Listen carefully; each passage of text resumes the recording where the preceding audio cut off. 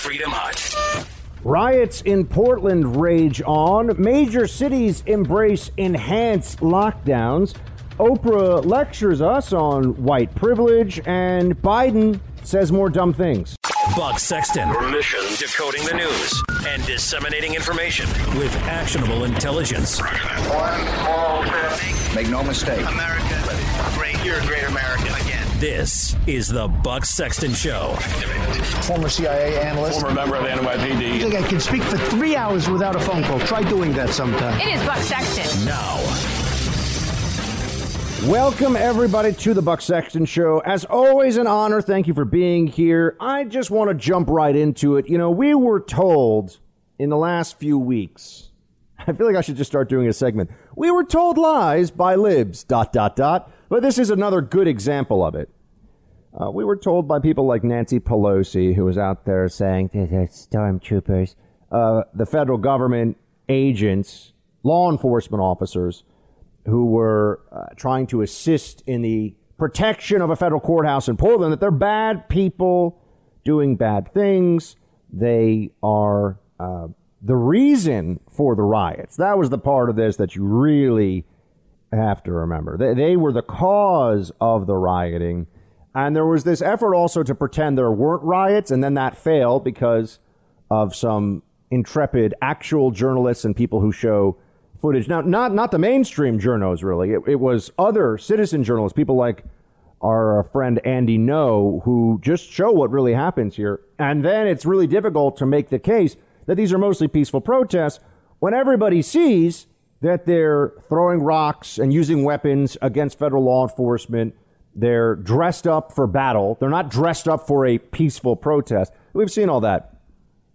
But remember that the Democrat position on all of this was that it was the presence of the federal law enforcement officers that was causing the problem. It was their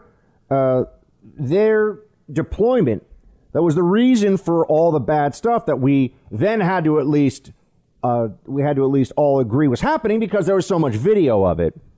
Well, you've got 2 nights now in a row where the police department in Portland, remember that it was handed over to them, and the mayor of Portland, Ted Wheeler, Antifa's errand boy, and the governor in Oregon. I mean, these leaders were saying the problem was the federal law enforcement officers. Just get rid of them, and the rioting stops. They're the Now, no one really believed this, but it just shows you how dishonest the libs are about all this stuff. We were quite aware that it was going to... I'm pretty sure I actually said here on the show, hey, there are going to be more riots. This is not going to stop. But now we can all look back to when Nancy Pelosi and the Democrats were making that absurd claim about federal law enforcement. And now we see with our own eyes exactly what is going on here. Continued riots, more nonsense, more madness.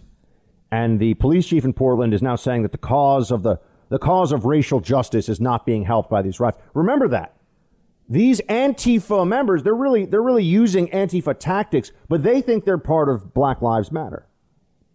And this anti-cop sentiment that Democrats embrace because they need to for their political party, they need to for their aspirations for power, that has had an effect on cities all across the country.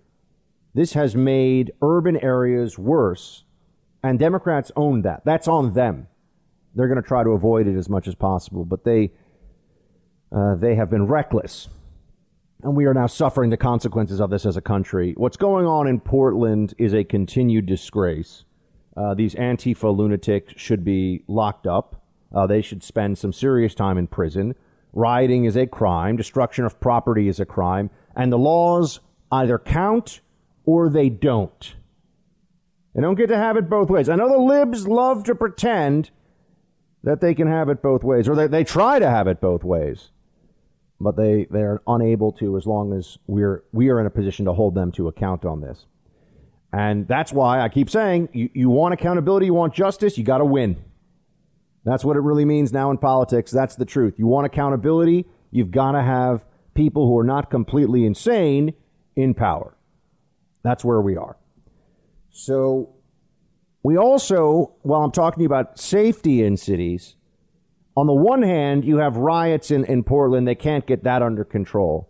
On the other hand, you have Los Angeles, Chicago, New York that are going into what I've been saying all along they would, which is the lockdown 2.0 phase, just in time for the election, just in time to make sure the economy remains suppressed and to create a widespread perception of an America that is failing, that's going in the wrong direction, that needs change, that needs to be in different hands when it comes to leadership.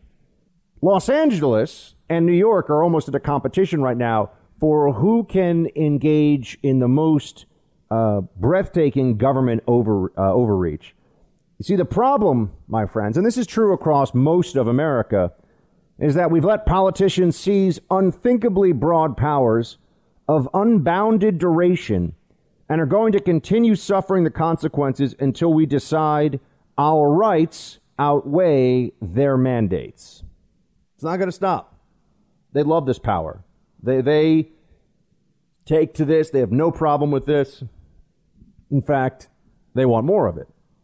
They want more of it. If you allow Democrat leftists, they will dictate every aspect of your life, no matter how counterproductive, painful, absurd, and they think that that's their role. They have no problem with it. They'll continue to do this. Now we have Los Angeles. We have Los Angeles Mayor Garcetti telling everybody that they're willing. Well, I'll let him say it. Play clip 4. While we have already closed all nightclubs and bars, these large house parties have essentially become nightclubs in the hills. Many times the homes are vacant or used for short-term rentals. And beyond the noise, the traffic, and nuisance, these large parties are unsafe and can cost Angelenos their lives. That is why tonight I am authorizing the city to shut off Los Angeles Department of Water and Power Service in the egregious cases in which houses, businesses, and other venues are hosting unpermitted large gatherings. Starting on Friday night, if the LAPD responds and verifies that a large gathering is occurring at a property, and we see these properties reoffending time and time again, they will provide notice and initiate the process to request that DWP shut off service within the next 48 hours. Weaponizing city services and regulations for what they say is public health. But let's remember, they could have prevented mass gatherings in the streets with the LAPD. Oh, but that was about BLM. That was too important, you see. But now people want to throw house parties. Look, I don't think it's a good idea to throw a house party right now if the numbers are pretty high in your community. I'm not saying that. But I also don't think the government has the authority to just tell you can't see your fellow human beings. The government is telling people who are overwhelmingly healthy and don't have any disease whatsoever, right? By the numbers, 99 out of 100 people that are at this party probably don't have any COVID, and maybe 100 out of 100. You don't know. The government is saying you're not allowed to do this. You're not allowed to gather together.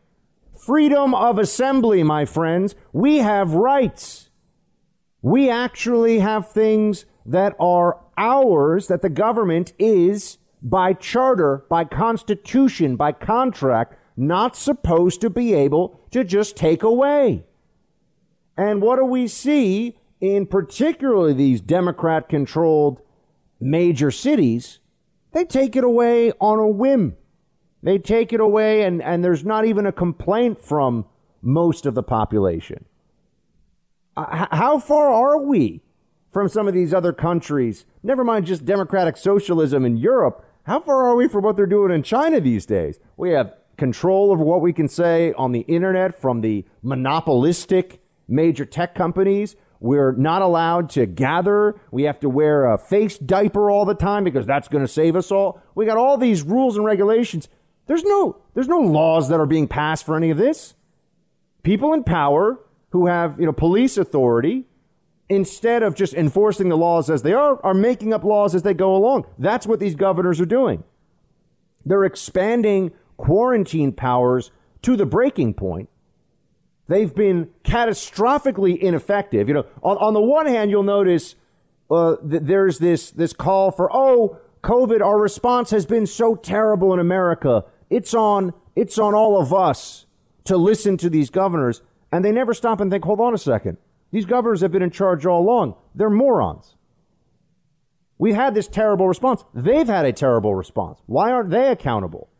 No, but the Democrat narrative, because Trump is the president and because they're all so delusional with their anti-Trumpism, is that things are terrible in this country because Republicans haven't worn enough masks. That's what they tell themselves. If only that were different, then we would all be fine. We wouldn't be going through this. You know, there are surges in different countries right now, too. You don't hear much about that. Our media just wants to focus on panic, panic, here in America, panic. You got a surge going on in Germany, you've got a surge in Australia. I mean, this virus is everywhere. It's everywhere. And what governors and mayors have shown is they can't protect us. They can't protect us. But what do? They keep doubling down. They decide that now that we've lived through this nightmare to this point and have seen more of the numbers and have a better sense of who's at risk and what's going on, they're taking the anti-science position that the risk is too high for kids to be in school this fall. We all know that's crap. And they're also getting even more strict and severe with the lockdowns. In New York, we have quarantine checkpoints that are set up now. They're threatening to fine people $10,000. Here's the mayor, the worst mayor in the country, even worse than Garcetti, believe it or not, Mayor Bill de Blasio. Here he is explaining that he has special powers that no one even knew about. Play clip 14. So starting today, we're going to do something new in New York City. We will have checkpoints at key entry points to the city. Travelers coming in from those states will be given information about the quarantine. They will be reminded that it is required, not optional.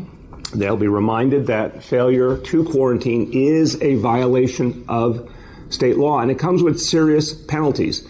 In fact, under certain circumstances, the fines can be as high as $10,000. Where's the federal government? This is interfering in interstate commerce, okay? Enough is enough. This is insane. They can't enforce this quarantine. This quarantine is not based in any data. It's just, oh my gosh, we're terrified. Everybody has to lock themselves in their homes for 2 weeks. From the very beginning of this fight against COVID-19, lockdown was supposed to be the last ditch. When you have nothing else you can do, you don't know what you're facing, you don't think you have enough hospital beds and PPE, it was a last resort. The last resort in the fight against this has, over time, become the first resort, the first option that's being deployed. Oh, there's a surge in numbers. Lock down, everybody. What benefit have we seen from this? Where has this worked in America? I'll sit here and wait. Anyone who says New York and New Jersey is a moron, because New York and New Jersey have gotten hit by this worse, more dead people, more misery and sadness as a result of this virus than anywhere else in the world per capita. But the narrative is too important for the libs. They want to pretend, oh no, we figured it out now. Just do what we're telling you to do this time around, because look at what a good job Cuomo has done. Look at how well Newsom has handled this. You look at these different states, you say, they've done a horrible job. And now they're using that as justification to do the same thing over again? I mean, Cuomo is like a kid who shows up, who got an F on the exam, and then wants to stand up and lecture the rest of the class about the subject matter. The worst grade, the worst results of anybody, and he's talking about this like he knows what the heck he's talking about. Quarantine checkpoints, folks. Where are the protests about that? We have massive protests across the country over one individual being killed by a cop in what certainly still seems to be excessive force, but there was a lead up to it. There was an individual who was non-compliant and who was high and who died of a heart attack, not asphyxiation. So that leads to nationwide protests, but we have cities telling us they're going to shut off power and water to a house if too many people gather there? Under what authorities? Is the authority just, we're scared and we watch a lot of CNN and we're the governor, so we're going to tell you that this is what you have to do? And I'm going to keep saying it. Where is the federal government on this? Where is the DOJ? Why aren't they stepping in? This needs to stop. They're interfering in interstate commerce. They're stopping cars and saying that we're going to fine you unless you lock yourself in a room for 2 weeks. That's insane. They can't think this through, my friends. How are they going to enforce this? Now, they're going to tell you, and de Blasio already has, oh, well, we're really just trying to make a point. That's what they said about masking originally, right? Now there are mandates. Now they fine people. Now they lock you up if you open your business after a couple of warnings. Now they'll actually arrest you.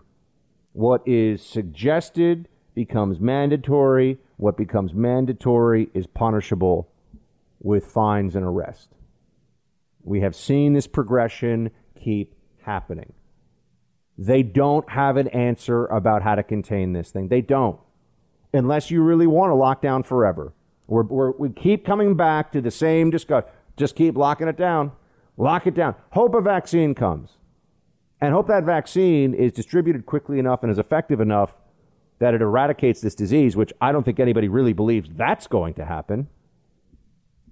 Lockdown or else. We'll shut off power. We'll shut off water. We'll fine you $10,000. And they're doing this to people who are almost all zero risk to anyone. They may have antibodies. They may have T-cell immunity. They might just not be sick at all. I mean, they have no idea. This is the biggest power grab I have seen in my adult life. And everyone's just going along, hoping that it'll go away. It's not going to go away. We confront this. We confront our lockdown overlords, or else it's just going to get worse. You're in the Freedom Hut. This is the Buck Sexton Show podcast. There is a degree of anti-science feeling in this country. And I think it is not just related to science, it's almost related to authority and a mistrust in authority that spills over because in some respects, scientists, because they're trying to present data, may be looked upon as being authoritative figure. And the pushing back on authority is pushing back on government is the same as pushing back on science. Unfortunately, that's not what scientists are. And I think we need to be more transparent in reaching out to people and engaging society in understanding why science and evidence-based policy is so important. It's that last point that you really got to focus in on. Evidence-based policy. Where's the evidence that any of the most draconian policies in this country that different states have enacted? Where's the evidence that it works? Fauci has said things like New York has really shown you how to get it done. Yeah, in New York, if you're willing to have, close to 30,000 people die from this virus in one city, then sure, that's a way to go. And there's a lot of people that were hospitalized and are very close to death in New York who just barely made it out of the hospital and are okay now. But evidence-based policy, where is the evidence for these policies?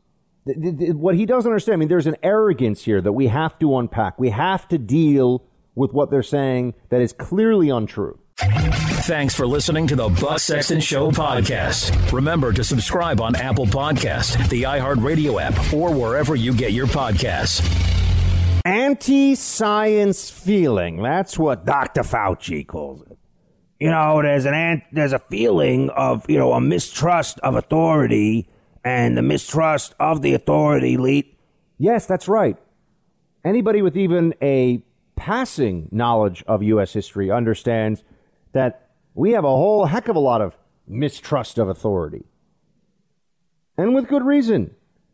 Our country, the limitations on government enshrined in the Constitution, the reason we have a Bill of Rights, the reason we have delineated powers is because we do not want authority to be concentrated. We want a separation of powers. We want checks and balances. There are reasons for that rooted deeply in our experience, not just as Americans, but as human beings. And we're seeing a forgetting of that right now. Oh, yeah, let's just let these people make all these decisions. Let's leave them to be in charge of this. Fauci talks about science and data-driven policy. What is the data-driven policy? There are plenty of research, of published peer-reviewed research papers from epidemiologists that in the past looked at lockdowns as a way to deal with a pandemic. And they really all came to the same conclusion. It's disastrously costly in every sense, economically, in human toll. And it's not even that clear how well it would work. There are other countries that have never locked down. There are countries that had terrible results. I mean, where's the data being the only data that we know of is there's a lot. This disease spreads very quickly and is very lethal to older people with certain comorbid conditions. That data is all true. That's there. What's the other data we're using to determine this? Where was all this data-driven policy when you had hundreds of thousands of people marching together in the streets, screaming, shouting in close quarters? Oh, and a lot of young people got this disease. We're told it was just the bars, you see. It was just the bars. Okay, that's very convenient, isn't it? You got de Blasio setting up checkpoints in New York City for out-of-state drivers. I don't even really understand how they think this is supposed to work. Oh, you better quarantine for 2 weeks. What does that mean? You're going to stay in your hotel room or stay if you're with in a private home? You're not going to go outside for 2 weeks? No one's going to do that, de Blasio. Unless they have symptoms, maybe, unless they actually get sick. But they're telling healthy people stay for 2 weeks. That's a long time. 2 weeks on your own.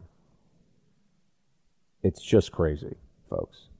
And what do they say about the John Lewis funeral attendees? What do they say? Oh, well, that was really important, so you don't have to quarantine. Oh, okay. So if you're at the John Lewis funeral in Georgia, apparently the virus doesn't come after you the same way. Wokeness is its own vaccine against the virus. Right. Sure. You've noticed, Fauci, he lost so much credibility from whatever credibility he had with so many people.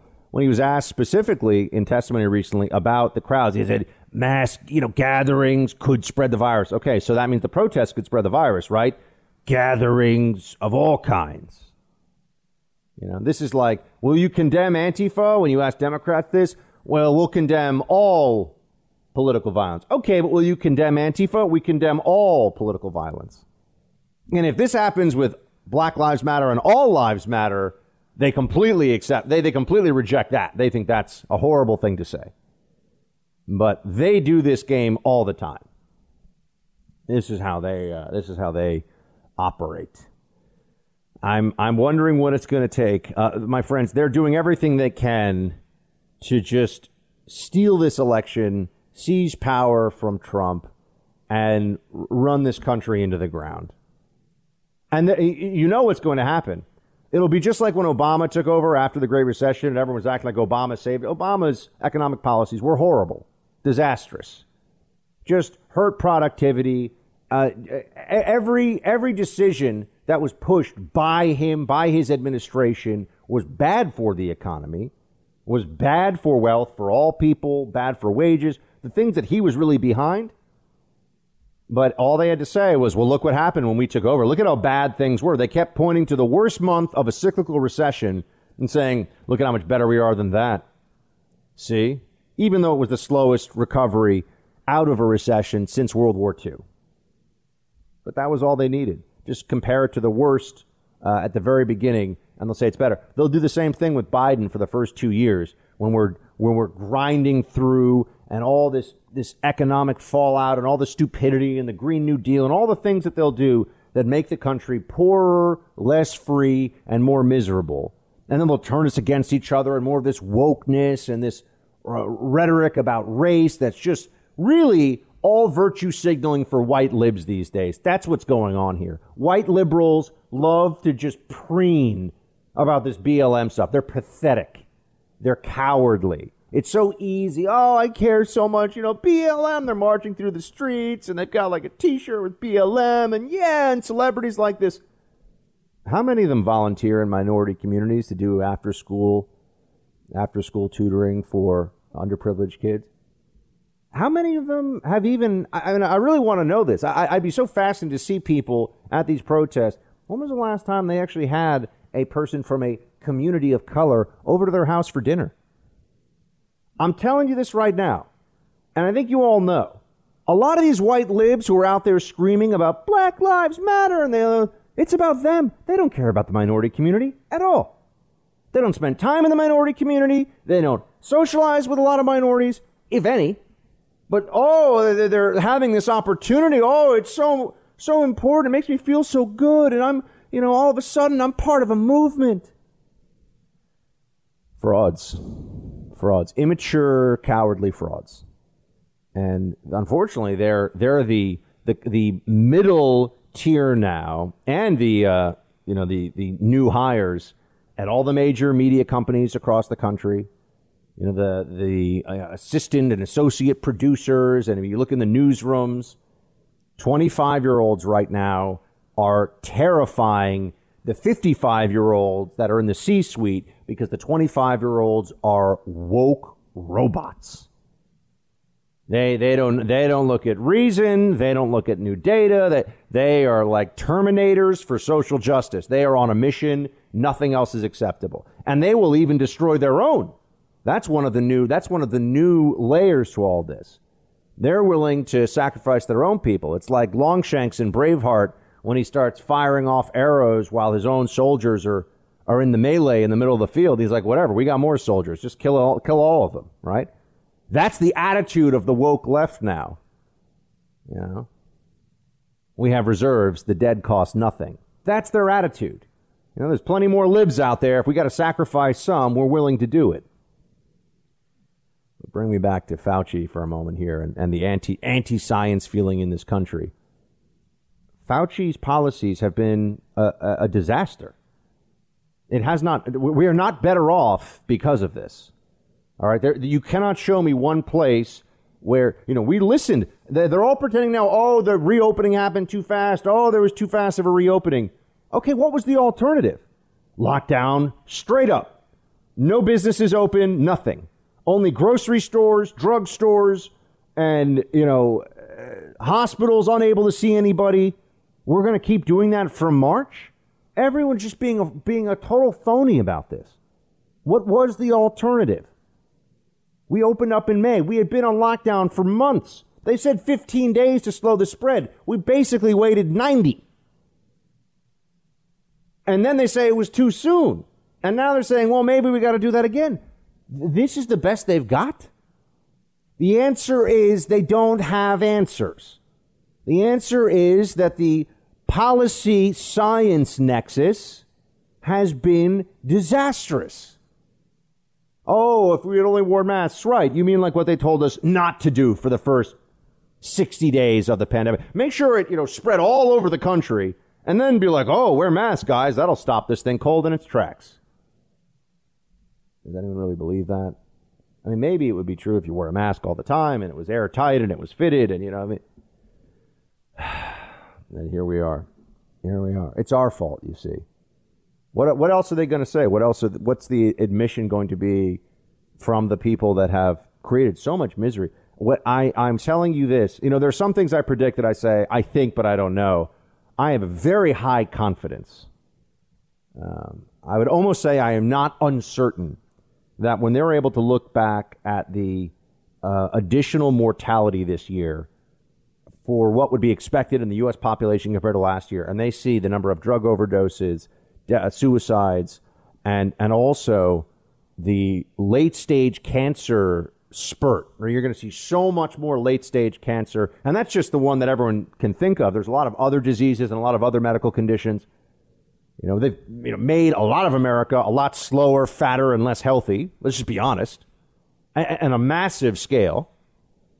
I know some of you have your Solo Flex, your Bowflex, your, whatever it is, your ab roller in the closet, or maybe you've been able to keep up with that. But for a lot of the rest of us, we're just not able. And plus, there's just the stress in your body's cortisol levels, all these things. There are enormous costs that have been imposed on all of us.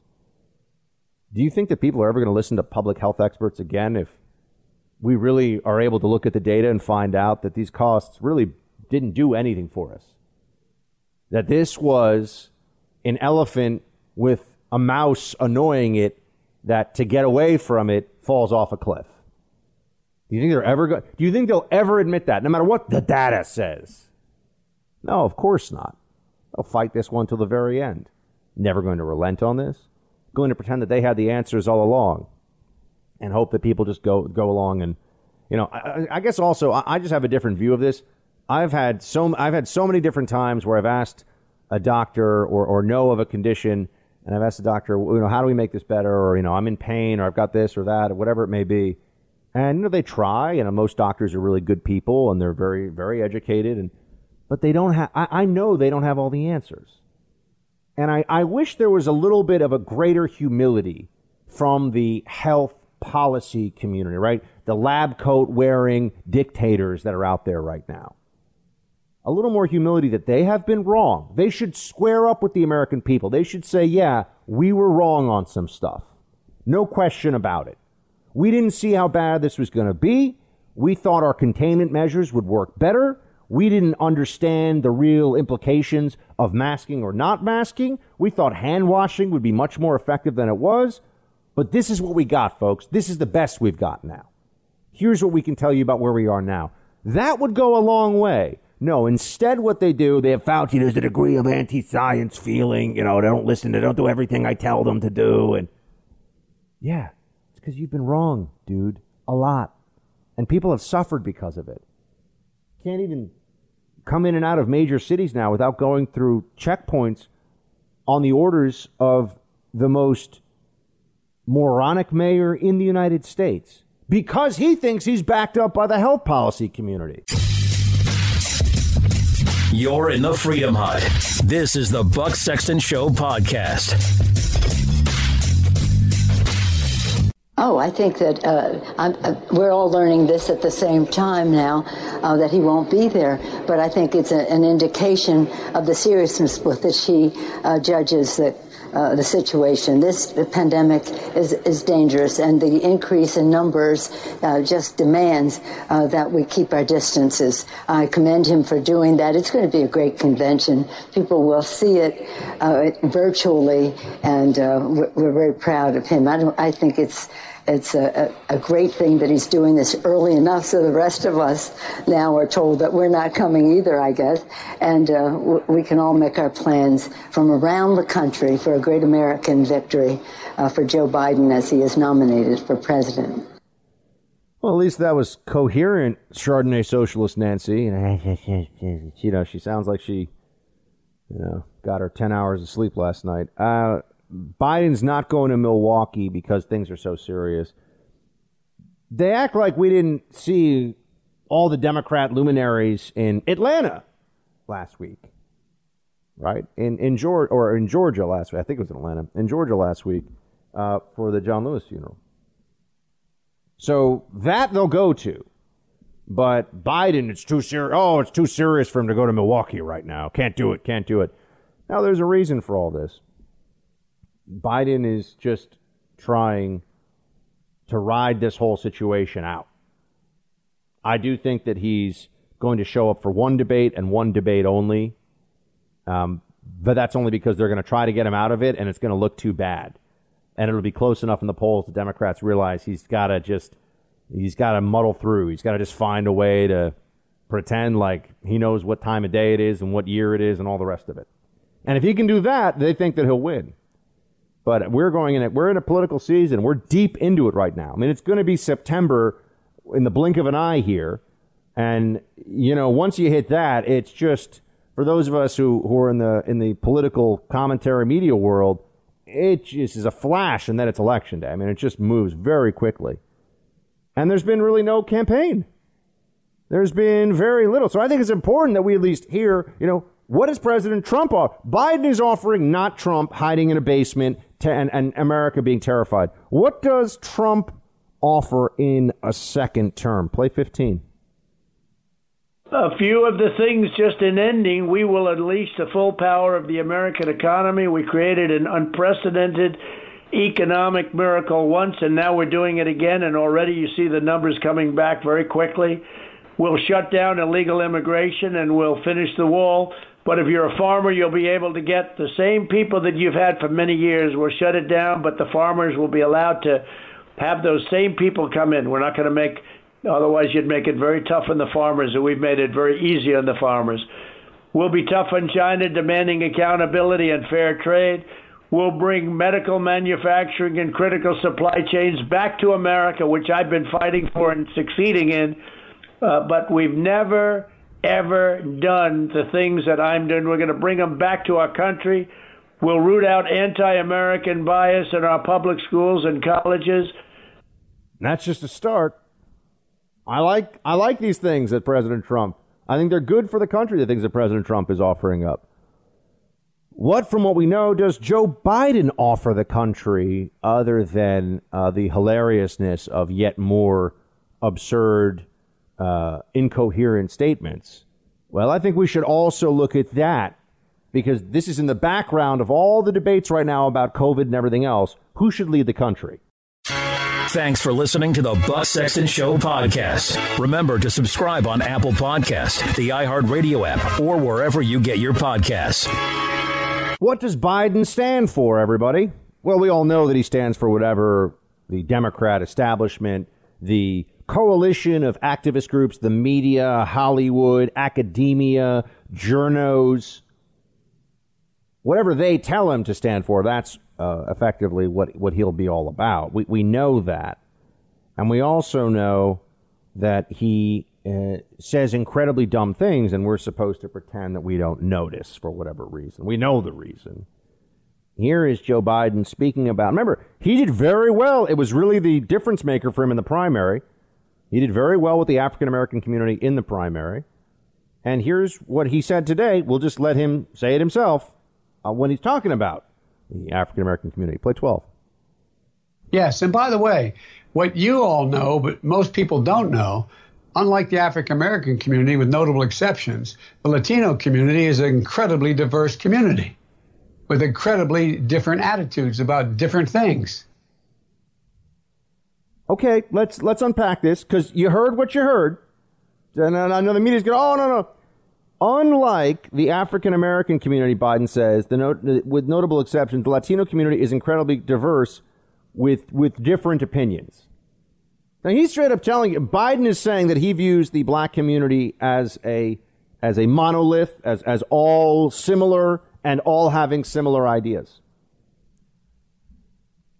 You would think this is kind of racist, right? But no, it's okay, because, he's Biden. And he's the guy the Democrats will prop up no matter what he says. I mean, they've made their bed. They're going to sleep in it. There is no... all this stuff about they're not going to bail on Biden, because even if they put a VP in place, and I think it's going to be Kamala, which, again, when we turn back, if they don't end up winning this election and say that was Biden and Kamala Harris were the best the Democrats would do, we got a country of 330 million people, and those are the two best people they could pull together on a ticket. Democrats don't really like either one of them. That's what's so fascinating. Biden is just the default candidate. He's I guess we don't have an Obama this time around, so we got to go with somebody that our base isn't excited about, but at least we all know his name, Joe Biden. That's it. And Kamala Harris ran for president and never did very well. I mean, most of the polls you would see, she was not even really in the top five, I think. I mean, she was a distant finisher in the Democrat primary. But Biden will get away with this, right? He'll say things like that. And that he said something there. That wasn't his usual, man, here I am yelling and being real loud. I don't really know what's going on, but I'm getting kind of dizzy from all the talk, He doesn't just say things like that. I think here he views the black community as having one political identity, as having, he said, as not being diverse. They're black is what Biden thinks. That's what he's saying. And so black people have certain attitudes and certain. Can you imagine if a Republican said this?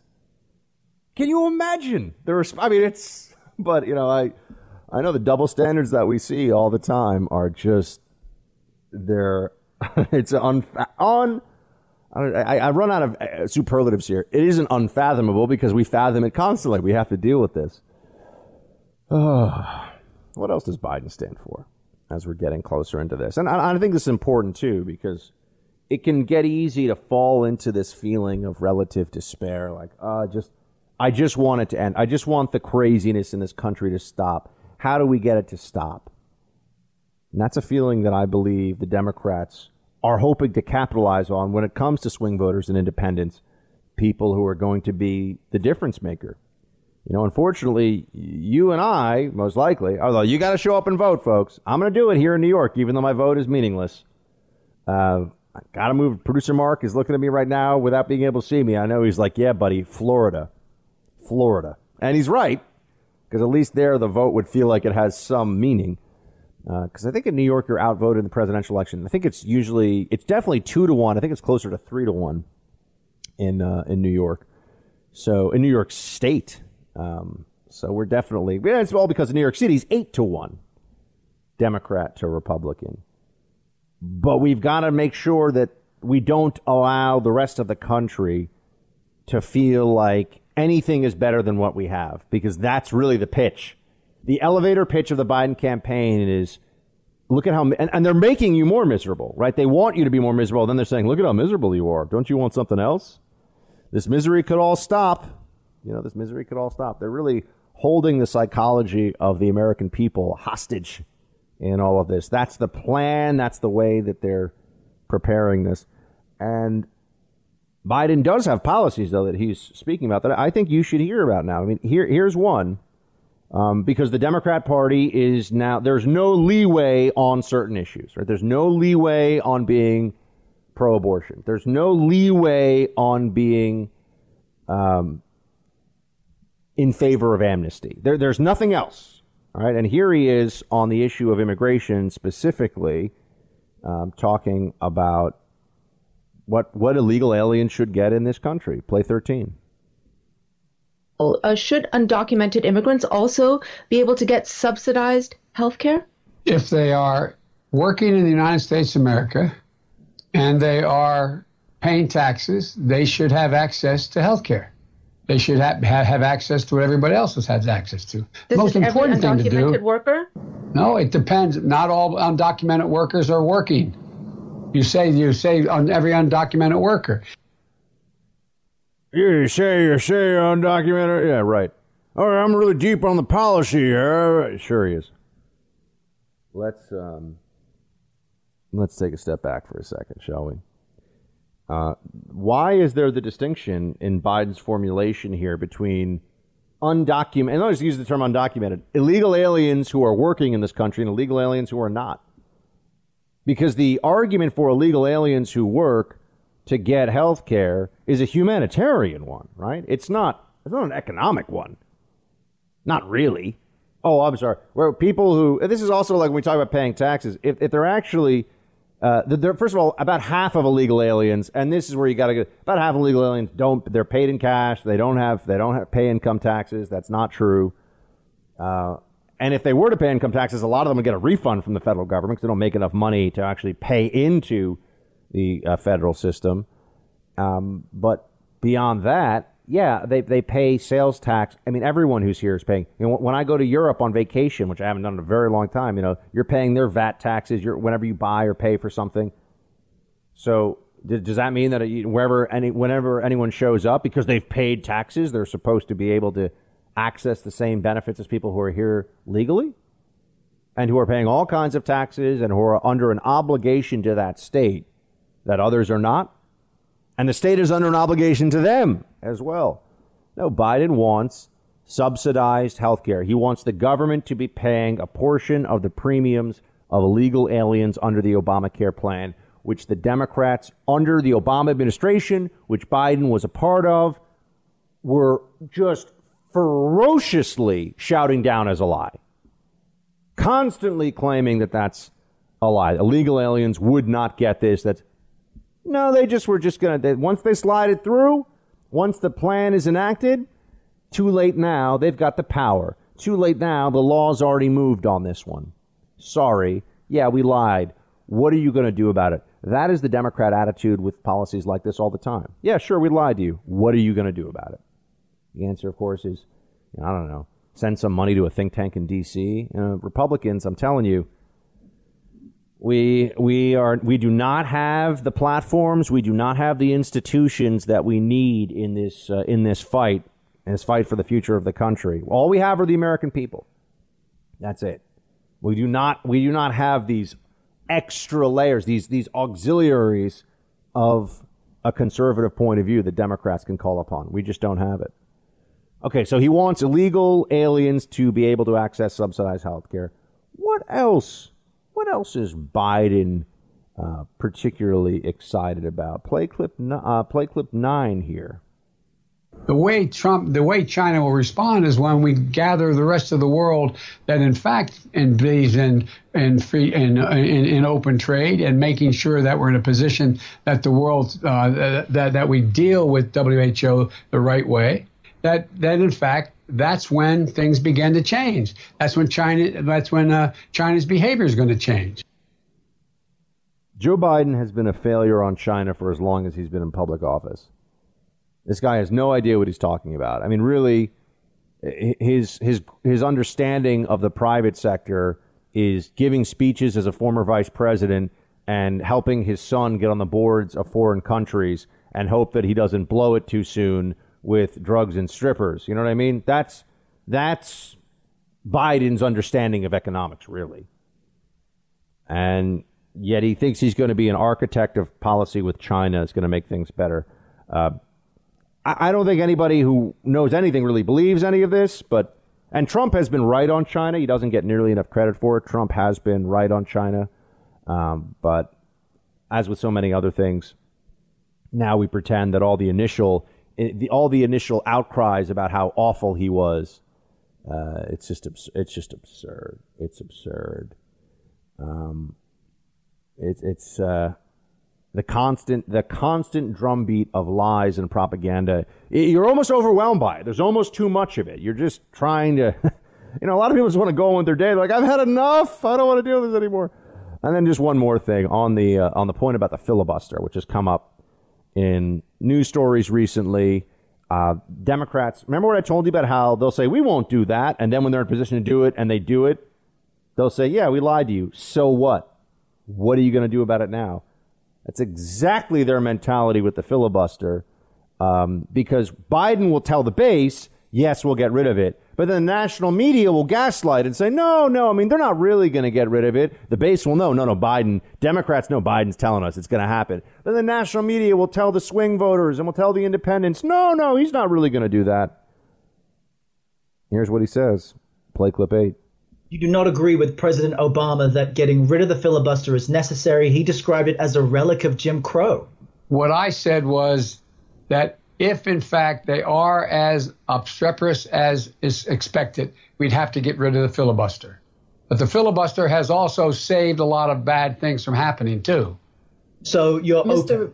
Oh, yeah. No. I'm sorry. I thought I'm on record as saying that if the Republicans, if there's no way to move other than getting rid of the filibuster, that's what we'll do. This is the same as saying Republicans will do what we want or we'll get rid of the filibuster. That's their version of if they're not willing to move. Do what we say, or you're being unreasonable, we'll get rid of the filibuster. This is what I mean by they have no principles, there's no common ground, there's no sense of fair play. They'll always just change. They'll always just change the context to suit their needs in the moment and not allow any actual rule, regulation, policy, principle to get in the way. That's certainly going to be the case with Joe Biden, the Trojan horse for the far left to get into power once again. You're in the Freedom Hut. This is the Buck Sexton Show podcast. You know who we need some political analysis from, because it's been a while? We need to hear from LeBron James, almost a billionaire, one of the most famous, wealthy, celebrated human beings on planet Earth. We need to hear from him. You know, he talks about oppression, and he's very favorable to the Black Lives Matter movement, and says that young black men are hunted every time they leave their homes. You know, LeBron James said some pretty reckless stuff, and doesn't seem to have any gratitude for the country that's elevated him to superstardom status. You know, really likes to tear the country down and take this attitude that it's all been so hard. This is a guy who I think was on the cover of Sports Illustrated when he was in high school, like even like 15 or 16. So yeah, I mean it's just been I don't know. And we're supposed to believe it's been some impossible struggle. Okay, fine, right. But here's LeBron on Trump saying that he's not happy with all the kneeling going on. Play 7.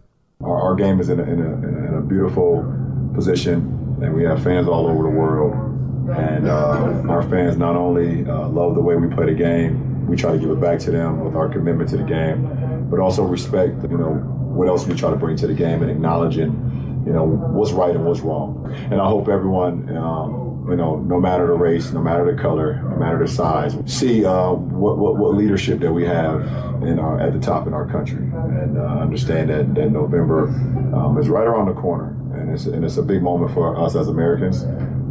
If we continue to talk about we want better, want change, we have an opportunity to do this. But the game will go on without his eyes on it. I can sit here and speak for all of us that love the game of basketball. We could care less.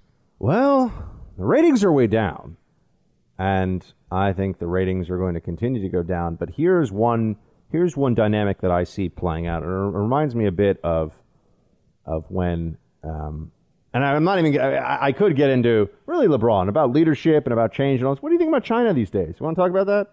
He's a huge celebrity in China. LeBron James, NBA stars, huge celebrities in China. He points out there's a global dynamic now with the NBA that did not exist, certainly, 20 or 30 years ago, anywhere near what it does right now. I mean, the NBA is now, and this is why I think there is a bit of arrogance from these leagues where they think they can upset a lot of Americans. It doesn't really matter all that much to the bottom line, or at least they'll be able to continue on making a lot of money because they'll watch these games in China, in Europe, in South America, and so on and so forth. Right? But I see a dynamic playing out here where the lack of patriotism in professional sports, it reminds me a bit, and it's not across the board. I know there are athletes who have stood. I know there are a lot of great patriots who play in professional leagues. And, we're speaking obviously about those who think they're making some profound point by being disrespectful during the anthem. That's all it is, right? By calling attention to themselves during the national anthem, which is supposed to be a moment of unity, brings us together before a sporting event.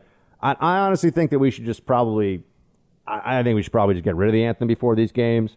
I think that we are sullying the anthem by tying it to some of these sporting events. I know there's been this huge campaign. The NFL has been a really big part of it with the military and the flag and this sports game. Okay, when they're being respectful about those things, fine. But if they're going to be disrespectful, there's really no particular connection between these things. I'm getting to the point where I just think that this is a fight that we don't need to continue to have. But other people would say don't concede this ground. But as long as you're doing these anthems, any player who wants to draw attention to himself will just do this, and the woke side of things will come to his defense, and they'll make the whole Colin Kaepernick case. But I think you have the internationalization of professional sports in the U.S. the same way you've had that with the media. And it reminds me when I was in China watching CNN International, because it was the only thing I could watch in English in my hotel room. And I mean, CNN International is taking a very anti-American point of view, but that appeals to the rest of the world, right? You can now have sports teams and sports leagues that lose a portion of American audience, but gain, among the more woke, youthful, lunatic lib side of things, but also know they can make it up with, global TV revenue. So it feels to me like some of these sports leagues are just becoming less patriotic. That's happening. Thanks for listening to the Buck Sexton Show podcast. Remember to subscribe on Apple Podcast, the iHeartRadio app, or wherever you get your podcasts. Sally Yates. Oh, Sally Yates. You miserable deep state Democrat fraud, you. Testify yesterday. Lindsey Graham, way too deferential to her. You notice how Democrats do this versus how Republicans do. Republicans still think that they get points for being good little boys who will be respectful of our government servants, even when they've been part of an effort to ruin the life and career of a decorated 30-year military veteran like General Flynn, to bring about a soft coup against the President of the United States. Now you see with time what ends up happening, what the new perception becomes. We went from a media apparatus that was in love with James Comey to now everyone's like, oh yeah, Comey. No, I mean everybody knows Comey's kind of a jerk, right? I mean, Comey is not somebody you can't trust. James Comey. I mean, come on. No, I remember when they were telling us that James Comey was the greatest public servant in the history of the country. I remember when James Comey was being hailed as like the greatest law enforcement guy since Elliot Ness, or I don't know, pick somebody. And now they're all like, oh no, he was a weirdo, and what he was doing was wrong, and it was clearly a personal vendetta. And so there's no accounting of this. There's no accountability for who was right and who was wrong. Right? What I've been telling you about James Comey now for 4 years, 100% correct. He's an untrustworthy, self-absorbed, narcissistic, dishonest lunatic. Okay? True. But you remember for about two and a half years, media was, oh, James Comey is a great... How dare Trump? The FBI, everyone's crying in the hallways because Director Comey is gone. There are all these little Comeyists that were hired over at CNN. Pajama Boy and a bunch of others that had worked with Comey at the FBI. Oh, Comey was the greatest. Comey's horrible. Absolutely horrible. And even Sally Yates willing to throw him under the bus. Here's what she said. Play clip 5. Here's what I want to understand. It's a counterintelligence investigation that led to the interview. You didn't authorize the interview. As a matter of fact, you wanted to go to the White House and tell them about the problem, didn't you? That's right. I did. I thought that was the more immediate issue. And when you heard about the interview, you got upset, didn't you? I was upset that Director Comey didn't coordinate that with us and acted unilaterally. Yes, I was. Okay. Did Comey go rogue?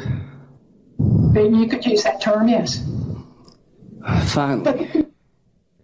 Did Comey go rogue? You could use that term, yes. Oh, now after what? 4 years of Comey got fired and all this other stuff. Now they'll actually just say, oh no, I mean Comey was a jerk. 4 years of just whining and all this stuff about how James Comey was this great public servant and how could Trump be so awful to him and all this other. It's just garbage, folks. They're lying to you. CNN, I mean, you can go back and look at what people, CNN's particularly egregious in this regard. I mean, they've lost their minds. I know people over at CNN. I can tell you, they'll behind closed doors, they'll be like, I mean, CNN has lost its mind.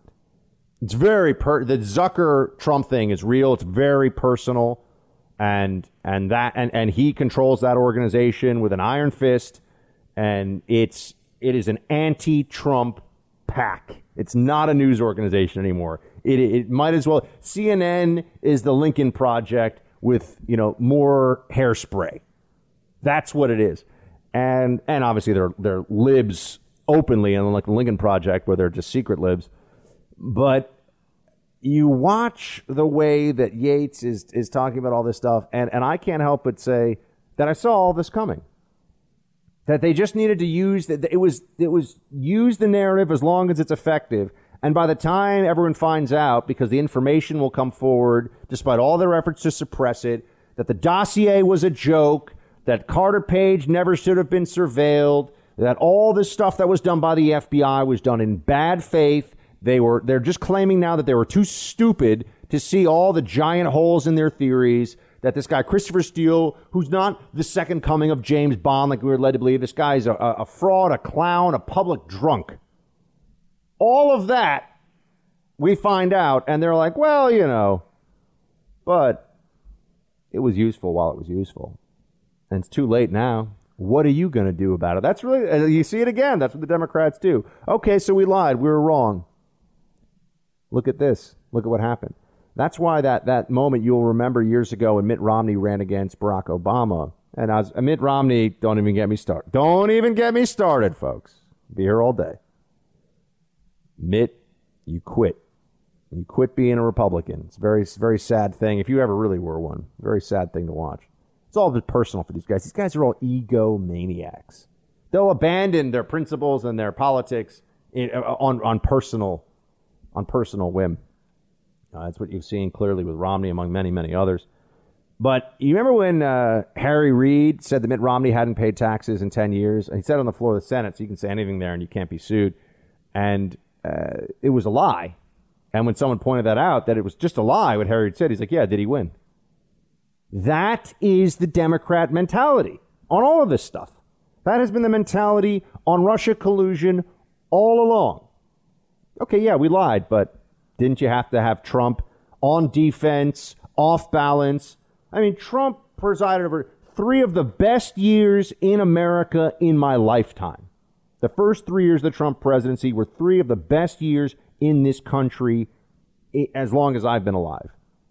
No major wars, no major terrorist attacks, booming economy. I mean, the media finally getting what it deserves with a president who's telling them to just, stop being a bunch of jerks and shut up. But they were able to use this Russia collusion nonsense as a weapon against the president, and they were able to do it for a long time, and that's what mattered to them. That was the whole point of it, to get away with it, and they did get away. This is why I've said, I talked to my friend Dr. Sebastian Gork on his show yesterday. I said that by the way, Jesse Kelly still owes me a steak. I'm coming to collect Jesse Kelly. We had a bet over Nancy Pelosi. You guys remember that was earlier this year. Jesse Kelly's a great man, but he owes me a steak, damn it, when the quarantine's over. But I bet Gorka a steak, and it was what I've already said to you. There's not going to be any major prosecution, major arrests made, and any major indictment brought based on what has gone on here, based on the Durham probe. I just don't see it. If I'm wrong, I'll come in and say, hey, guys, I was wrong. I'm sorry. But there's not going to be, in my opinion, a major indictment because we've all gotten so used to the Democrat abuse that we're unwilling to use the same sort of winning at all costs mentality and even enforcing the law at its actual written level, right? The way that it's supposed to be enforced. We won't do it. You're in the Freedom Hut. This is the Buck Sexton Show podcast. I relied upon the FBI as the fact finders here and the lawyers in the National Security Division to vet the accuracy of the FISA application. And all of them hated Trump, right? No, Senator, they did not hate Trump. Well, if I may. And I have to speak up here for the career men and women of the Department of Justice. There were... Oh, I'm not talking about all the career men and women. I think you and your colleagues have tarnished the reputation of the FBI. She relied on the FBI. And you see, everybody was relying on somebody else to do the fact-checking, to do the real investigation, but they were happy to run FISA warrants on people and play all of these games. It is the most appalling political scandal of my lifetime. Right? And there is unlikely to be any real accountability for it, as I've told you. Because they'll just say, oh, no, that was somebody else's job. This is the problem. Whenever you're dealing with a bureaucracy, it's always someone else's job. Someone else was always responsible. No one's really in the chain of command in a way where they're going to have to fall on their sword, so to speak. It's just not going to happen. And that's what I think you're going to see here. We'll find out that there were all of these very convenient... It's the same way that libs can think that journalism is not just an enclave of Democrat activism. We can say to them, hold on a second. You've got 100 stories, and 99 of the 100 stories for your news organization, or 100 of 100 news stories for your, quote, news organization are anti-Trump. And you're going to tell us you're not biased? And it's yeah, that's just how it went. No bias there. I know it's only negative stories about Trump from our news organization, but, that's what the facts That's what the facts led us to. Only negative stories, no good stories. And they'll say that to you. They'll say, how do I have an exchange of ideas with a person who is this incapable of dealing with things in a rational, factual way? Like, it's not possible as a matter of probability that you're only writing negative stories about Trump because those are just the only stories that your news organization could come up with. It's certainly possible if the purpose of your news organization is to trash Trump and tear him down. Yeah, then it's going to be, 100 out of 100. And you have the same thing here with the FBI. It's not possible that at all of these different stages, whether we're talking about Papadopoulos or Carter Page and the FISA warrant and Crossfire Hurricane and sending somebody after National Security Advisor Flynn and Comey going rogue and Comey leaking documents to try to get even with Trump and get a special counsel started. It's not possible that all of these things are happening in the bureaucracy of the FBI and the DOJ that are all negative for Trump, and there wasn't actually a mentality, an ideology of anti-Trump bias pushing this. It's not possible. No one ever stopped to think. You're talking about this isn't just some FBI investigation, right? This isn't a couple of guys, named Tony and Billy running numbers in the back room of a grocery store somewhere, and the FBI is looking at them for a RICO case. Like, this is the biggest, most important, politically sensitive investigation in decades. And it's just a comedy of errors. Not funny comedy, but it's just endless clownishness. A dossier that was paid for by the DNC that they didn't tell the court was paid for by the DNC that was full of lies. Faking information about Carter Page, saying that he was working against the U.S. government when he was working for the U.S. government, pretending that he could be some kind of a Russian go-between spy, that he was a traitor. They pretended Carter Page. FBI agents pretended, knowing that it wasn't true, that Carter Page was a traitor. They act like Papadopoulos was some bad. Papadopoulos didn't do anything wrong. Nothing. He did nothing wrong. He got scared when he was having the Mueller team trying to ruin his life, and he lied about an email that didn't make any difference. So they sent him to prison for 14 days or whatever, or 10 days. But in terms of Russia collusion, he didn't do anything wrong. Nothing. So yeah, I heard a rumor. A lot of people are hearing rumors about a lot of things. That's it.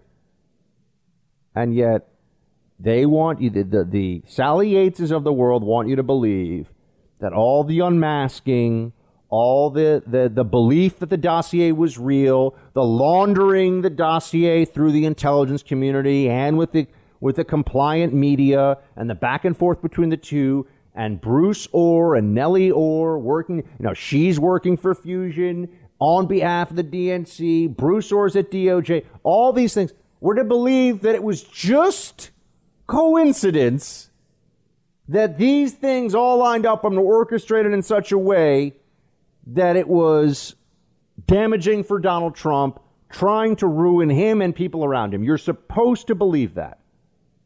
As if we're all that blanking stupid, right? But that is the Sally Yates argument. Oh, it was, we did this, everything we had to do, and I just, I believe the FBI was going to do. No, that is unacceptable. That is completely and utterly bereft of believability. Sally Yates is a Democrat partisan. We all know this. She had her whole, I'm going to stand up and I'm not going to do my job. I'm not going to listen to Trump. I'm going to show him. Okay. And she got that, the letter from Weissman. I'm so proud of you. Weissman, Mueller, Yates, there's so much commingling of the deep state here. There's so much collusion behind the scenes with all of them. Weissman is headlining, or was going to, until he realized how bad the optics were. The guy running the totally neutral, unbiased probe wasn't Mueller. We all know that. Mueller was like Biden. Hey, what am I doing? I don't know where I am. Bring me a sippy cup. Weissman is a clear Democrat partisan, a vicious Democrat partisan who is thinking about how he's going to raise money for Biden. He was the unbiased DOJ veteran that was going to come in here and get us to the truth.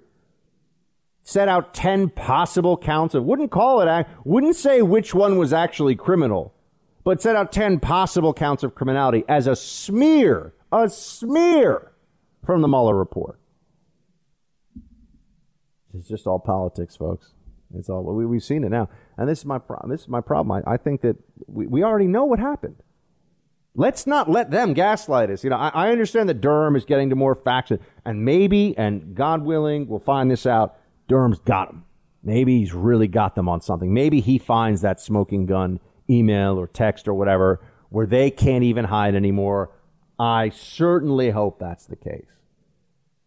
But if I'm a betting man, and I've already told you, I owe Dr. G a steak if I'm wrong on this one, I think that we're going to find that everything that I have been telling you for 4 years, everything that the people defending Trump against this Russia collusion insanity for 4 years have said was true and correct, and his opponents, Trump's opponents, were lying about all of this.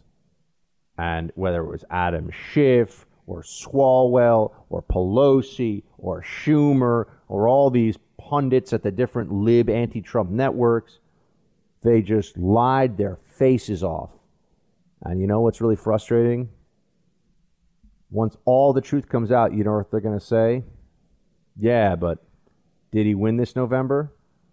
That's the only question that really matters, folks. Thanks for listening to the Buck Sexton Show podcast. Remember to subscribe on Apple Podcasts, the iHeartRadio app, or wherever you get your podcasts. White people, there are white people who are not as powerful as the system of white people, the caste system that's been put in place, but they still, no matter where they are on the rung or the ladder of success, they still have their whiteness. Oh, they still have their whiteness. That's billionaire black celebrity Oprah letting people know in eastern Kentucky, the poorest per capita counties in the United States, letting people know who are living in a impoverished trailer park somewhere without a mom or without a dad and just trying to get by. At least they've got their whiteness. Yeah, that's right. Deal with it. Wow. This is pervasive, though, now. Let's talk about this, shall we? Let's have a discussion about what this really does, this mentality, what it does to our society. First of all, if we have, she called it a caste system. If we have a racial caste system in this country, I'm going to need to know, why is it that caste system has also elevated, the system must have done it, right? Because it's the system. It's not individual decisions played out collectively among millions and millions of people. It's the system. Why has the system of white privilege elevated Asian Americans to have a higher per capita income than white Americans do? Why is it the Asian community? Why is it, in fact, numerous non-white immigrant communities have more substantial wealth, higher levels of education achievement, and higher quality of life than white people in this country? I would like the libs to try and answer this for me. I would like them to explain this. I would also like to know where is the overt discrimination in the law against, say, the Latino community? They will often talk of the black and brown community. This is in liberal parlance. And they act like somebody who is from, let's say, rural Honduras is in a very similar situation to, say, somebody who comes from, Puerto Puerto Rico or Brazil. And you'd say, these are people with very different cultural and economic backgrounds. You know, Puerto Ricans are Americans, they're U.S. passport holders, but somehow they're grouped together with impoverished Hondurans in the liberal conception. Their categorizations are wrong and sloppy. Whiteness, for example. Okay, let's talk about this concept of whiteness for a minute. Someone who is, let's say, sixth generation American, born here, who is white, has the same setup and the same situation the same privilege, you could call it, as a recent Albanian immigrant who came here not speaking any English without a penny in his pocket from a very different culture? White. Albanians are white. Same? Is that the same? I just want to, since we're talking about that's the same. What exactly are the outer limits of white privilege, or where does it know? And what does white privilege get you? I think a lot of people sit around in the country right now and say, what has my white privilege got me? I'm going to hear more stories about how some people are, anecdotal stories about some people feel like they're followed when they're in a store. I've been followed when I'm in a store. I was told very rudely once to pump somebody's gas because I had a hat pulled down over my head, and he assumed that I was an employee. I guess I could have gone on for months and months afterwards, upset. Why would somebody think that I was an employee there? But stuff like that just sort of happens. But people can either hold on to it, or they can say that stuff happens. Human beings are imperfect, and there's not some system that is out to get me. In fact, we have a system that makes distinctions by race in favor of Black, Latino, and Native American people in America. That is a fact. That is legal reality. It's true with affirmative action. It's true in hiring. It's true in corporate America. And yet, we're still always told that the system holds people down. We will have LeBron James. We'll have Oprah Winfrey. We'll have people who are fabulously wealthy, influential, leading lives that 99.9999% of people could never even dream of. And there will be complaints about how hard the system is. Wow. Okay. My friends, this is very divisive. It's very destructive. The sloppy categorizations, the claims that are made that some people have it easy. I mean, what is that supposed to say? Does white privilege mean that a white person is not really capable of earning what he or she has? That it has been given to him? There are more poor white people in America than there are anybody else. So what did their white privilege get them? And I know this is where they would say, oh, it's white fragility. See, you're rejecting this concept. No. Judging people by skin color, treating them differently, thinking that they are different because of skin color is racist. It is immoral. It is wrong. That is true irrespective of whether the distinction is supposed to help some that you think are historically oppressed and hurt others that you think are historically advantaged. It's wrong. It's immoral. It rests on moral fallacies and a lack of a real willingness to have a conversation about what's true and what's not in America today. We have a system that we're told that elevates white people, and yet we ask, in what way are white people elevated through the system? And you get a lot of talk about statistics and everything else. Well, I can tell you this. Looking at numbers in the aggregate and making determinations that there is a system that created that is not what we do with a lot of other things. Murder is overwhelmingly a male institution. Guys kill people. Women very, very rarely. You look at violent crime, women very, very rarely kill people. Do we have a system that unfairly targets men? Do we have I always forget the word. Misogyny is hatred of women. Misandry, right? Misandry, hatred of men. Do we have I don't even know how you say this, a misandriotic system or something? Do we have a system that hates men? That's unfairly targeting men for the violent crimes they commit? Or do we have men who just commit more violent crimes than women do?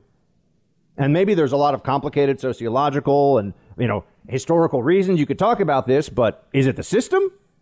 Are we manufacturing that men or that men cause more violent crime than women do? I don't think anybody yet makes that argument, although I don't know. Give it time. Give it time. There has been a transition, friends, and there is a fascinating piece by Zach Goldberg in Tablet Magazine, how the media led the great racial awakening. And what he does is he just goes and looks at the New York Times, the Washington Post, the Los Angeles Times, and then the Wall Street Journal almost as a control group in all of this, to see that starting right around 2011, right around the second Obama term, you had an enormous surge in the usage of terms like racism in the media. All of a sudden, you're hearing a lot more about, and it's clear. You go from an increase of 700%, so 7 times as often in the media. The New York Times, the Washington Post use the words racism. 1,000% more in some cases, depending on the terms you're looking at. I mean, you're looking at 7 to 10x increase in the usage of terms meant to describe racism in America. And then you start seeing, and I've talked to you about this before this article came out, and a huge spike in usage of the term white supremacy. White supremacy was known in America until 10 years ago. And that's about how long it takes for the wokeness, for the left to manufacture and spread a narrative that really seeps into the consciousness and becomes powerful. White supremacy was known 10 years ago as something that would be, a person with Nazi, a swastika tattoo on their forehead and says that white people are better than other people and horrible racist garbage. That was what white supremacy was. They wore boots and shaved heads, and they would march sometimes with Nazi swastika stuff and Nazi flags, swastikas, all the rest. That's what white supremacy was. And we all knew that. There was that movie, American History X, about white supremacists, that we'd see them. Now white supremacy is not enough diversity on a corporate board. They use the term white supremacy for that. So they've expanded, and that's intentional. You see an enormous spike starting 10 years ago in media usage of the term white supremacy. And big surprise, folks, guess what? Around the same time, you start to have a large increase among white liberals, particularly, in their perception of how racist America is. The journals of, the biggest opinion makers in liberal media convinced, and there was a clear campaign to do it. The data speaks for itself. All of a sudden, you're seeing all these terms appear that hadn't appeared before. Came from academia, it came from the college campuses. It had started there. It's really a reboot of critical race theory, which has been around since the 60s, 70s. Herbert Marcuse, some say the father of critical race theory, and this happened, and you can see the perception, the trend changing as a result of it. And the way that the media covers race and racial issues all of a sudden shifts dramatically. This was intentional. And I really recommend this piece about the Great Racial Awakening because you see that this was manufactured, and it was based on nothing other than the propagandistic desire of the media. They wanted to convince people that there was more racism, so that's what they did. Because racism gets clicks, and racism is a narrative that makes the white liberals who are pushing it constantly feel better about themselves. And anybody who sees what's really going on in these protests across the country understands that you have crazy white liberals who are they're the dominant force in the protests. In the BLM protests, it's crazy white liberals. They're the ones who are screaming at cops. This piece also has New York Times latent association between racism and white just takes off like a rocket ship in 2011. It all started right around 2011, 2012. Obama's second term, you have an enormous increase in uses of terms like racial hierarchy, white privilege, whiteness, white supremacy. It all just, it couldn't be any more clear when you plot it and look at it on a graph. This was intentional. The country didn't change all of a sudden, didn't get much more racist. If anything, while we had our first black president who was universally celebrated in the media, pretty much. I mean, there are a few people who are critics on the right, but I mean, 95% of journalists loved Obama. And he's ultra influential, wealthy guy, the most powerful political brand in the Democrat Party to this day. And yet there was supposed to be some huge surge of racism in his second term that the media is reflecting. You look for what was the trigger, what was the incident that led to this, and all of a sudden you're hearing a lot about white supremacy. You're hearing a lot about these things, reading a lot about these things in the media, and there's a direct correlation between the perception and the usage of these terms. Also, another interesting note that I think should get a lot more attention, and it's that when they look into the data, this is on the conversation.com, when they look into the data on diversity training often backfires. It is worse to have diversity training if you really believe in diversity than to have no diversity training at all, because some people just reject it entirely and become even more annoyed by this. They reject these theories of white fragility and all the rest of it. But even people who don't reject it, here's what it says. Disappointing results and unintended consequences. This is from the conversation.com.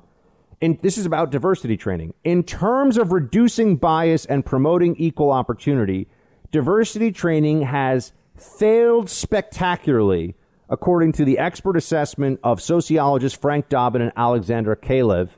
When Dobbin and Kalev evaluated the impact of diversity training at more than 800 companies over 3 decades, they found that the positive effects are short-lived and that compulsory training generates resistance and resentment.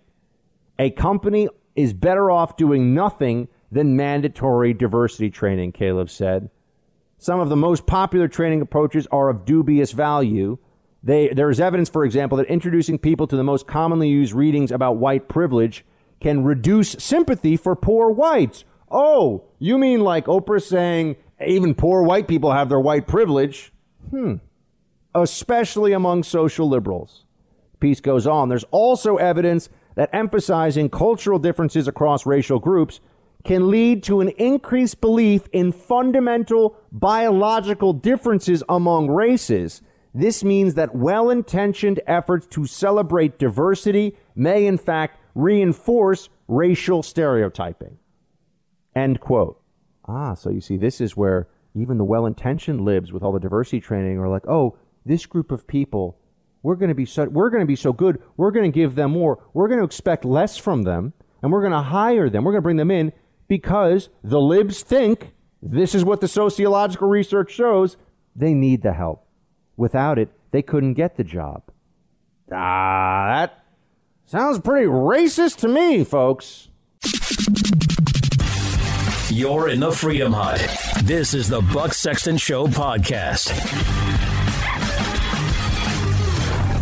And since we're talking about attitudes and race, and there's such a conversation going on right now about policing in this country, I thought it would be worth you hearing this, because you won't see it in the mainstream media. According to Gallup polling, the narrative you hear in the mainstream media is that defund cops is what the black community wants, meaning the average black American is on board with this. That's what you get from the frauds at CNN, the lunatics on the left in the left-wing media.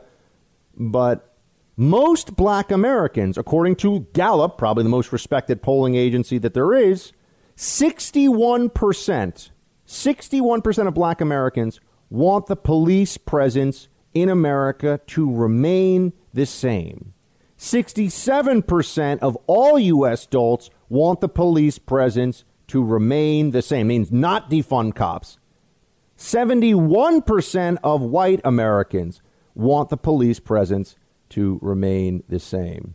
Black Americans want 20% of black Americans would like the police to spend more time in their area. 19% would like them to spend less time in their area. So 1 in 5 black Americans want less police presence. 80% want either more or the same. Do you ever get that sense from the media? No, because they're really still overwhelmingly controlled by and comprised of white libs who don't care about the black community. They care about feeling like they care about the black community. Thanks for listening to the Buck Sexton Show podcast. Remember to subscribe on Apple Podcasts, the iHeartRadio app, or wherever you get your podcasts. Like soft butter on warm toast. Time to spread some freedom coast to coast.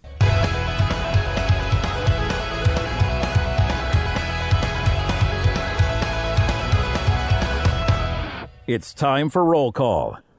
Roll call time, everybody.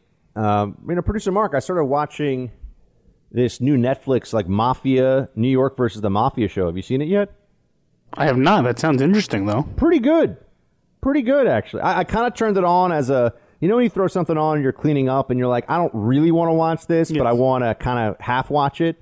I was a half watcher, and then I was like, no, this is actually pretty interesting. Is it scripted or is it like a documentary? No, it's like a documentary of the early 80s New York bringing down the mob. Giuliani makes appearances in it. That's really how he built his career. Giuliani was known as the U.S. attorney who destroyed the mob. Yeah, and he cleaned up New York City as the mayor. Everyone knows that. Well, of course. But I'm saying, to become the mayor first as U.S. attorney, he took down the mob. And then he became, the mayor of New York. But it's incredible. The mob had so much influence and power. The control of the ports, control of meat packing, control of the fish market. I mean, and they could threaten these businesses to give them the payoff. They would just shut the whole thing down. All the workers wouldn't show up. You think they still don't? In some businesses, I think there's still some control. I got to say, I don't really know what the status of the mob is right now. I know more about some of the Russian mob stuff because I work with some anti-Russian mob NYPD guys, and they say the Russian mob is ruthless in Russia. In the U.S., they say it's more they're just whatever they can do to make money. If they can do like Medicare fraud, they love that. Like if they can just steal from the government, that's their favorite thing to do. But they're also willing to just engage in shocking violence, particularly in the home country. And the Russian mob also involves all the former Stan countries. So, there are Russian mobsters in Uzbekistan. We'll call them Russian mafia, even though they're not Russian, in Uzbekistan, Tajikistan, Armenia. The Armenians will often get grouped in as being Russian mob. So, yeah, interesting stuff. And I think they call it the Brotherhood, and they have all these like different names for this stuff. But Producer Mark, I think you would like this Netflix show. I'm just telling you. Yeah, I might watch it. Yeah, they go into the Bonanno crime family, the Gambino, Genovese, a bunch of other ones. So I'm trying to see if I can name Bonanno, Genovese, Gambino, Colombo. Did I get to 5? I'm trying to see if I can do all 5 off the top of my head. I'm missing one, I think. Yeah, you are. I can't think of it, though. I know. I feel like Gambino became the most famous because of John Gotti. So, anyway. Oh, producer Nick's weighing. Lucchese. Yes. That's the one. I feel like they didn't have the best PR. I feel like of the crime families, they're the least known, Somehow I don't think crime families have PR people. What's up? I don't think crime families have PR people. Yeah, but you know what I mean. Like they're the least, there's the least lore about the Lucchese out there. You get, obviously, Gambino, super big. Bonanno, super well-known. Genovese, I know stuff about some of their captains. Anyway, the mobs. And it was a good mob show. I'm looking for good shows these days because, New York is still frozen in place. You can't really do anything here. So I reckon Bosch and this Netflix show are my late night. They're my late night joy. I'm all into Big Brother's Back. I don't know. Have you ever watched Big Brother? No, what's that? It's the show on CBS. It's been around for 20 years now, where they lock 15 people into a house for 3 months. I can tell you, a long time ago, I went on a date with a woman who I think won one of the Big Brothers. Really? Yes. Oh, I'm a fanboy of that show. Really? Yes. We got to talk about it. I've watched every season. And I can't even remember her name, but I do remember it came up on a date, and I was like, what is this show? And she explained it to me, and I was like, that sounds crazy. How have you never heard of it before? It's like the biggest reality show almost ever. I've heard of it. I've never watched it. Okay. I have no idea what it is. It's mindless and interesting. Huh. Yeah. Speaking of which, I gotta get the PS4 going along. Can you play Fortnite on a computer or only on PlayStation? You can play on a computer. I would say probably with a regular laptop, it's not going to be as good. Like there are people who have like serious gaming laptops, and it'd probably be much better on the console. Yeah, I don't have a desktop computer anymore. I haven't in a long time, but maybe it's time to get one. All right, let's get to some roll call here. John, hey Buck. What do we get? Wait. Hey Buck, on mail-in ballots, there's a saying when a person doesn't give their best, they mailed it in. Well, it came from somewhere, right? In person is the only way to keep it fair. Less technology is better and harder to cheat. John, I think you're right. And I think that the people that are pushing for this on the left don't care that you're right because they view this as a way to get their way. So that's what I see happening here. That's my belief. All righty. There's going to be mail-in balloting for a bunch of states. I don't think it's not going to be universal, but there will be some of it. Sarah! Hey, Buck. Greetings from the socialist state of Washington. You ever watch The American President with Michael Douglas and Michael J. Fox? One of my favorite lines seems eerily fitting for today. Michael J. Fox says, "People want leadership, Mr. President, and in the absence of genuine leadership, they'll listen to anyone who steps up to the microphone. They want leadership. They're so thirsty for it, they'll crawl through the desert toward mirage. When they discover there's no water, they'll drink the sand." And the president, Michael Douglas, responds, "Lewis, we've had presidents who were beloved who couldn't find a coherent sentence with two hands and a flashlight. People don't drink the sand because they're thirsty. They drink the sand because they don't know the difference." Wow. Are we there today or what? Keep up the good work, you two. Shields high. It's kind of a somewhat cynical view of politics, but yeah, I remember The American President. I think that's the one with Annette Bening, where like the big line is she's like, "You've lost more than my respect, Mr. President. You've lost my vote." You know, she's like an environmentalist activist. I will tell you this. I have gone back and watched some of The West Wing, a show I maybe had seen 2 episodes of it in total before. And I was kind of curious. It's a fascinating time warp into the mentality of 90s libs. You go back and you watch it, and it's all about like gun control and hate crime legislation and, you know, a woman's right to choose. And it's all these really, oh my gosh, all this sort of sanctimonious crap around that. But so much of it is, if we can just get gun control, we'll save so many lives. You're like, what? Doesn't work. Never has worked. Didn't work then. Doesn't work now. But there's so much smug liberalism in it. But it's a little bit more. It's less insane than it is now. I will say that, because it was so transparently about feel-goodism. And now the libs are less obsessed with their own feel-goodism as they are the feel-goodism of destroying you. So it's changed a little bit. It was also pre-9/11, so the world completely changed. Wouldn't we love to talk about that stuff again? Oh, yeah, that's true, too. It was, wait, was it pre-9/11? The West Wing? Yeah, wasn't it in the 90s?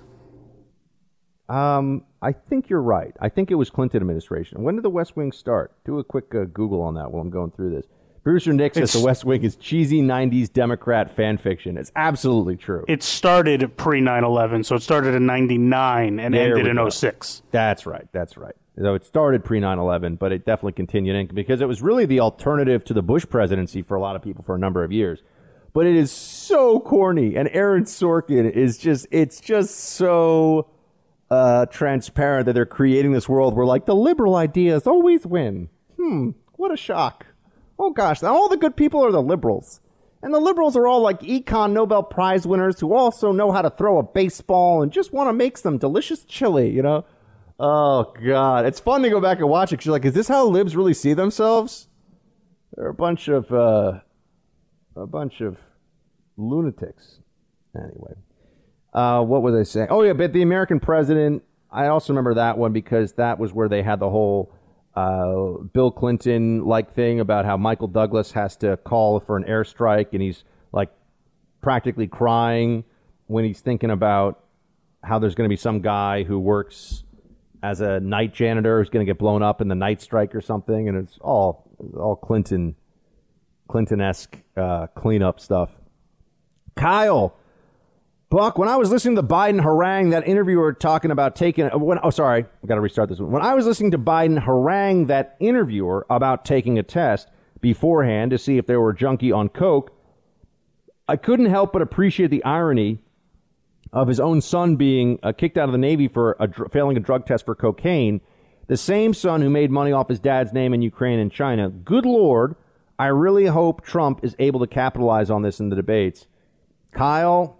where's Hunter sometimes trends on Twitter, but they're not going to care about that. You're seeing also, and I'll talk more about this tomorrow, the weaponization of prosecutors' offices once again against Trump. As I told you this, I've been telling you this would happen.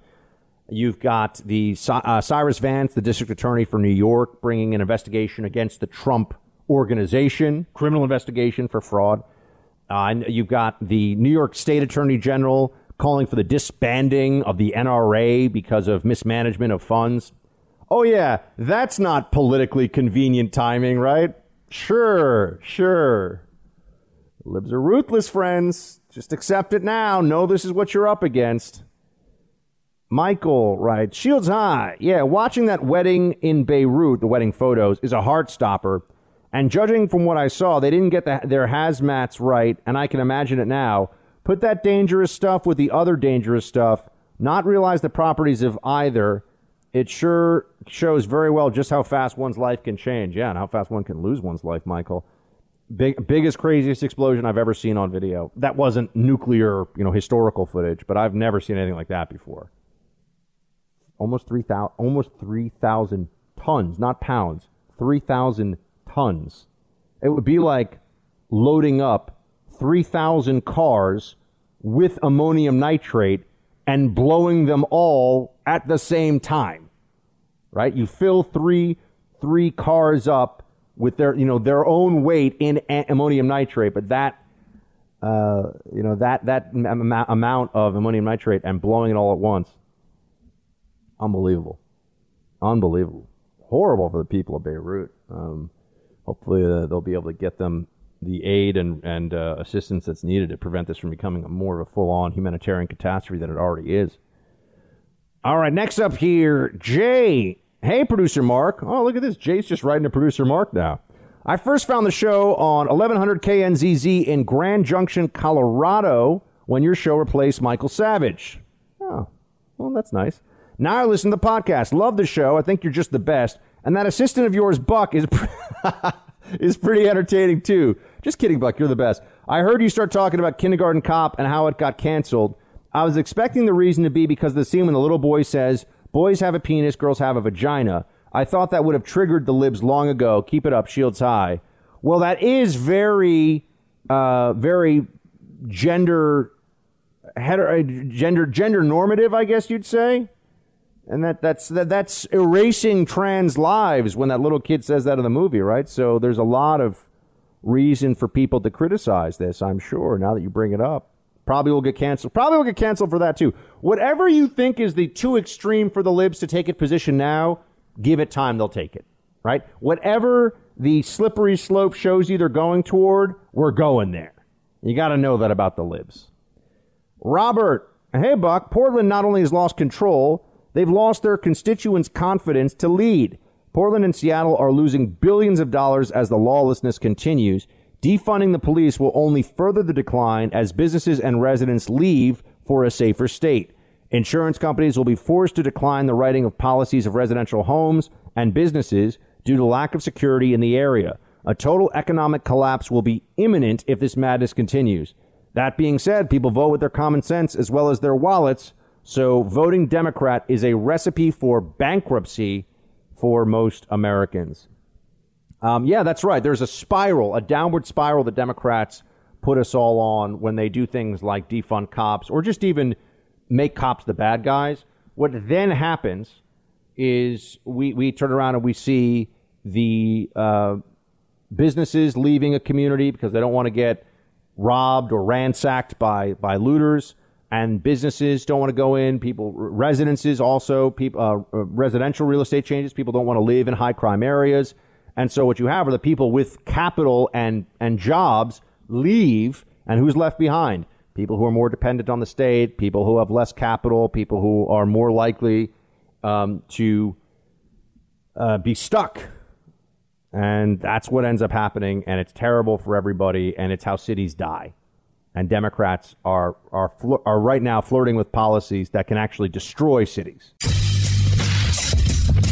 You're in the Freedom Hut. This is the Buck Sexton Show podcast.